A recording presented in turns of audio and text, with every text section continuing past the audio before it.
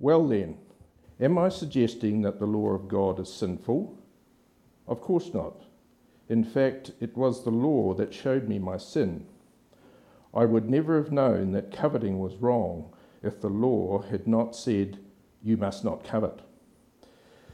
But sin used this command to arouse all kinds of covetous desires within me. If there was no law, sin would not have that power. At one time, I lived without understanding the law. But when I learned the command not to covet, for instance, the power of sin came to life, and I died. So I discovered that the law's commands, which were supposed to bring life, brought spiritual death instead. Sin took advantage of those commands and deceived me. It used the commands to kill me, but still the law itself is holy, and its commands are holy and right and good. May this be a blessing to us all as we hear the message based on it. Indeed, St Andrews, this is God's word. Let's pray.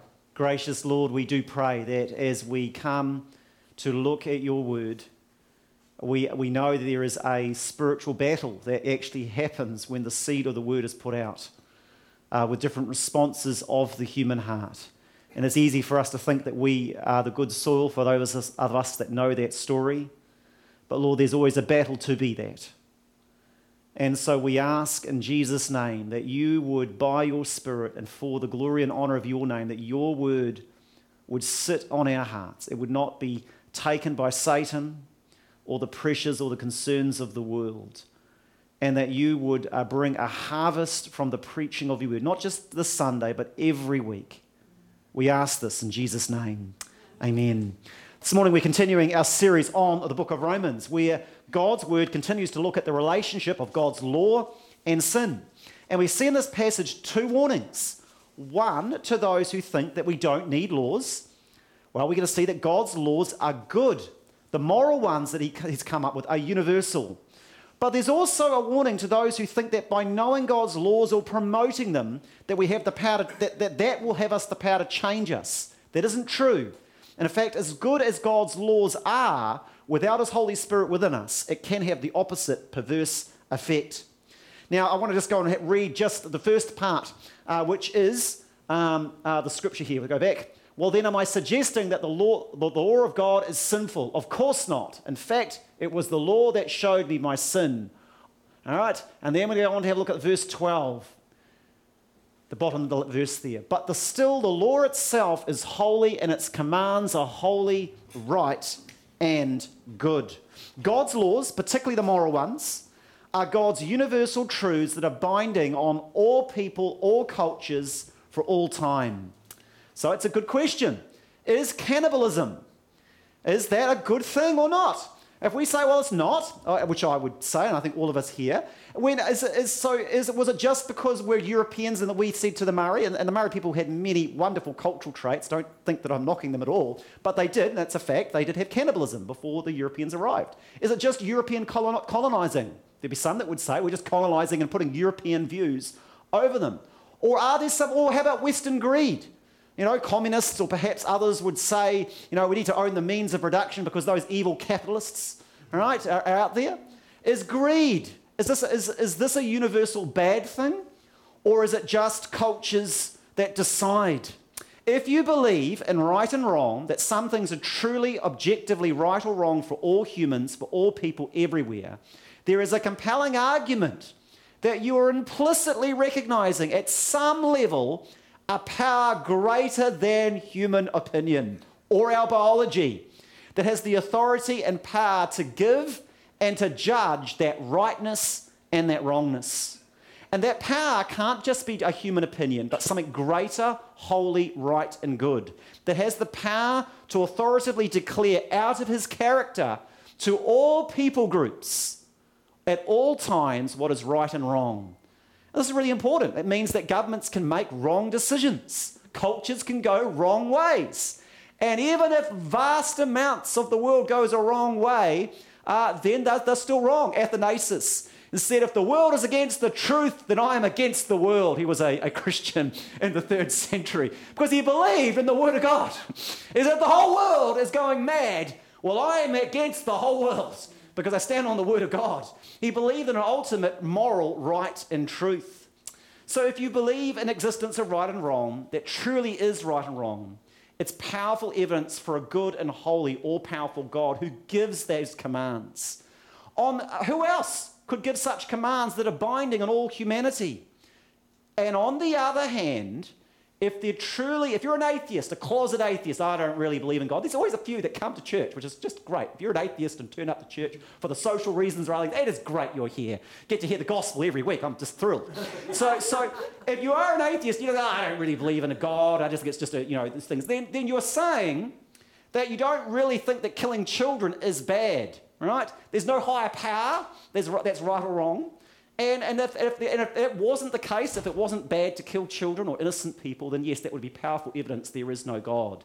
But intuitively, most of humanity knows and believes in their heart that there is right and wrong. You just wait till an atheist gets something unjust happening to them. They'll say, that's wrong, I've been betrayed. They contradict themselves secretly deep down. They say, those Christians are bigoted. Oh, bigotry, that's a wrongness. Are you believing that there's, aren't we just, isn't it my right, my truth? Aren't I allowed to do whatever I want? At some level, intuitively, they recognize right and wrong. God's commands are holy, right, and good. And this moral command points to a righteous and holy God. So we're going to have this video just unpacked in just a bit. I'm going to play a clip right now.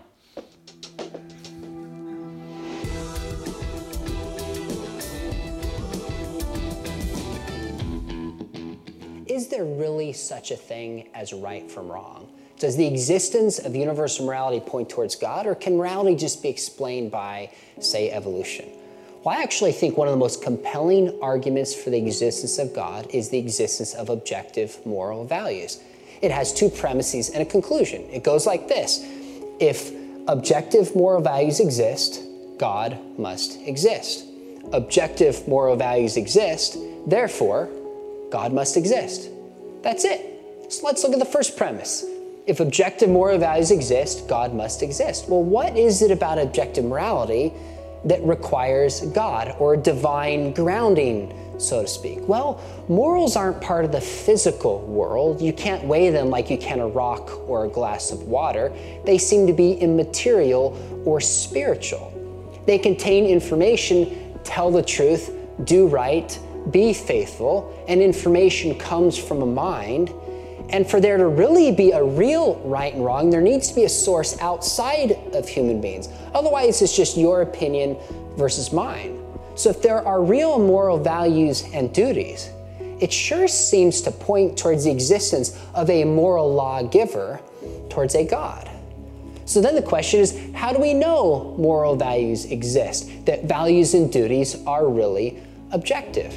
Well, one way we know this is it's just obvious. It's obvious. Every one of us knows that torturing an innocent baby for fun is wrong. We simply know it. If somebody doesn't see that that's wrong, that person needs a therapist, not an argument. And by the way, when someone says, yeah, I don't believe there's right and wrong, C.S. Lewis is right, that person will contradict themselves in a matter of time. So I often tell my students, I'll say, if someone tells you there's no such thing as right and wrong, cut in front of them and lying. What are they going to say? That's not fair, that's not right, as if there's really an objective moral standard we're both accountable to. The other thing C.S. Lewis points out in his book, The Abolition of Man, is that across cultures universally throughout history, there are certain moral truths that people are committed to. Things like courage, things like faithfulness, mercy, caring for posterity. Now, the practice of those moral principles may vary, but there are universal moral truths that people are committed to. So if objective moral values exist, God must exist. Objective moral values exist. Therefore, God must exist. The existence of a real right and wrong is one compelling reason to believe that there is a source for that right and wrong, the character of God himself. There's a moral law because there's a moral law giver. So moral truth exists because God exists. That's the first point. God's laws are holy, good, and right. Right? There's nothing wrong with the law. Paul feels like you're feeling like Paul's banging on against the law. He's not. He believes that God's laws are holy, right, and good. But the Jewish people in the Church of Rome in the first century, which was the part of the congregation that made up the first receivers of this letter, they knew that. They knew the moral lawgiver. They loved the law, both the ceremonial laws specific to the Jewish people and the moral laws that are binding on all humanity. But they loved it so much that they thought the law's power to reveal right from wrong is enough to make us do right, to change our heart. Paul's word not only disagrees with that, but says that actually God's law, when it's revealed to us without Jesus in our life, will actually make us more guilty and will stimulate our hearts to a more law breaking. All right? So give a few examples of that. Waterfront Hotel in Florida. They organised just over the waterfront, and they had this lined multiple decks. And the owner who was building this, oh my goodness, people could just get like their fishing rod. There's lots of fish down there, and they could just do fish, and then the thing could go in and smash windows. We need to deal with that before it becomes a problem. So they put up on all of the levels of the hotel, no fishing is allowed on all the decks. And what they found was that people suddenly started saying, oh, this is a good spot for fishing. And so quietly they were fishing, and windows were broken and things were happening. So how did they fix the situation? Any guesses? They put the sign down, and then people didn't think about it. And in American history, our fallen nature, the law can actually work like an invitation to sin. When I remembered I went to intermediate, the big rule they said is that you had to have your socks up. Did anyone go to a school where you had to have your socks up? What was the one thing I didn't want to do? And as soon as I walked out of the gate of that school, wipe the dust off my feet. You can't make me right. I mean, it's just there. In American history, there was and it came out of the first generation of women who heard the vote, and they were generally a conservative generation, and the rural conservative Protestant vote in America. And they had seen the terrible effects of alcohol on the family, on their husbands, and on society. And they wanted to pass a constitutional amendment to ensure that for all time, as part of the US Constitution, no one would ever drink alcohol in bars again. Though they did allow alcohol for private home consumption and communion, they weren't going to stop the Catholics or Anglicans having their communion wine. But in bars and stuff, it was to be. So they passed a constitutional amendment. Now, to get a thing through the US Constitution, if you know anything, it is a hard. You've got to get. You're not just a majority, but a mega majority in the states and in the federal. But the Prohibition Act didn't stop drinking. In many ways, in the 1920s, it made things all the more worse. The gangs and everything else, Al Capone and all this sort of craziness. All right, it made alcohol more attractive. And so within a single generation, another amendment was passed getting rid of it. And I'm not in any way saying that drunkenness or alcoholism is a good thing. Augustine in the 4th century, he had a wild, rebellious youth. But he gives this trivial story of stealing pears. Right? I remember stealing avocados from a neighbour's thing back in the day, but he was stealing pears. And this is what he says. He's writing, this is a story, this is him writing 1,600 years ago. There was a pear tree near our vineyard laden with fruit. One stormy night, while everyone was back at home, we rascally youths set out to rob it and carry our spoils away. We took off a huge load of pears, not to feast upon ourselves, but to throw them to the pigs. Though we ate just enough to have the pleasure of the forbidden fruit. They were nice enough pears, but it was not the pears that my wretched soul coveted, for I actually had better pear trees at home, where Mum could give them to me. Right? The only feast I got, I simply picked them in order to become a thief. The only feast I got was the feast of iniquity that I enjoyed to the full. What was it I loved in the theft? Was it the pleasure of acting against the law? The desire to steal was awakened simply by the prohibition of stealing. St. Augustine, 380, 390 AD, wrote that. Now, God's law would give life if we perfectly obeyed it. It was intended to bring life. But because of our brokenness, it reveals that we don't keep it. And because we, or at least myself, and I'm so messed up by sin, God's law revealed to me, it can stimulate within my heart a greater law breaking. Here's how Paul puts it. But sin used this command to arouse all kinds of covetous desires within me. If there was no law, sin would not have had that power. At one time I lived without understanding the law, but when I learned the command not to covet, for instance, the power of sin came to life and I died. So I discovered that the law's commands, which were supposed to bring life, brought spiritual death instead. Sin took advantage of all of those commands and deceived me. It used the commands to kill me. All right, so point one. Point one, God created the laws. They are good, holy, and they reveal God's existence. They reveal implicitly that at some level, though humanity may suppress it, as Romans 1 suggests, that we know at some level there are things truly right and truly wrong and morally binding in all humanity, which reveals the imprint of God's moral compass on the human heart and God's existence. Two, that as good as this moral law is, it can't save us. And yes, in theory, it holds out the promise of life if we keep all of it, but we don't. No one does. And because of that, the power of sin, it can stimulate more sinfulness in us, like Augustine. All right, this last sentence probably I could have reworded a little better. Alan, I think this is sort of a bit mangled here.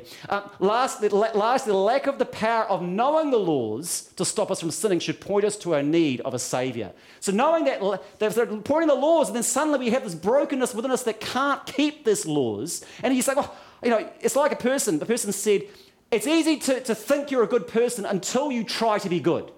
You just go out there this week, I want you all to be morally awesome. And then I want you to test that by asking the loved ones around you. Sit them down. All right, so Rebecca, go ask Carl, right, how am I going as a wife? All right, I talked to Catherine, right? If she gave an honest answer, right now I'm going up because I'm running up and down the stairs doing hot water bottles and things like this. But over the course of the marriage, I might have been a C+, right? You know?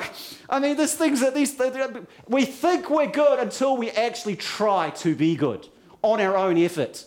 All right, it's that sort of thing, right? Of course, Rebecca's case, she's got the Holy Spirit within her, so there's a different gig, right? And so have I, right? But within our own efforts, we're talking about here. Right, so the lack of power of knowing, right? And this is key that comes to us. So let me read. I want to go on, and this points to a need of a saviour. So this is next week's passage, or the next time I'm on. But this points, Paul is heading in an argument, right? And he's pointing to Jesus, and let's hear him speak. So the trouble is not with the law, for it is spiritual and good. The trouble is with me, Alistair McNaughton. Oh, for I am all too human, a slave to sin. I don't really understand myself, for I want to do what is right, but I don't do it. Instead, I do what I hate.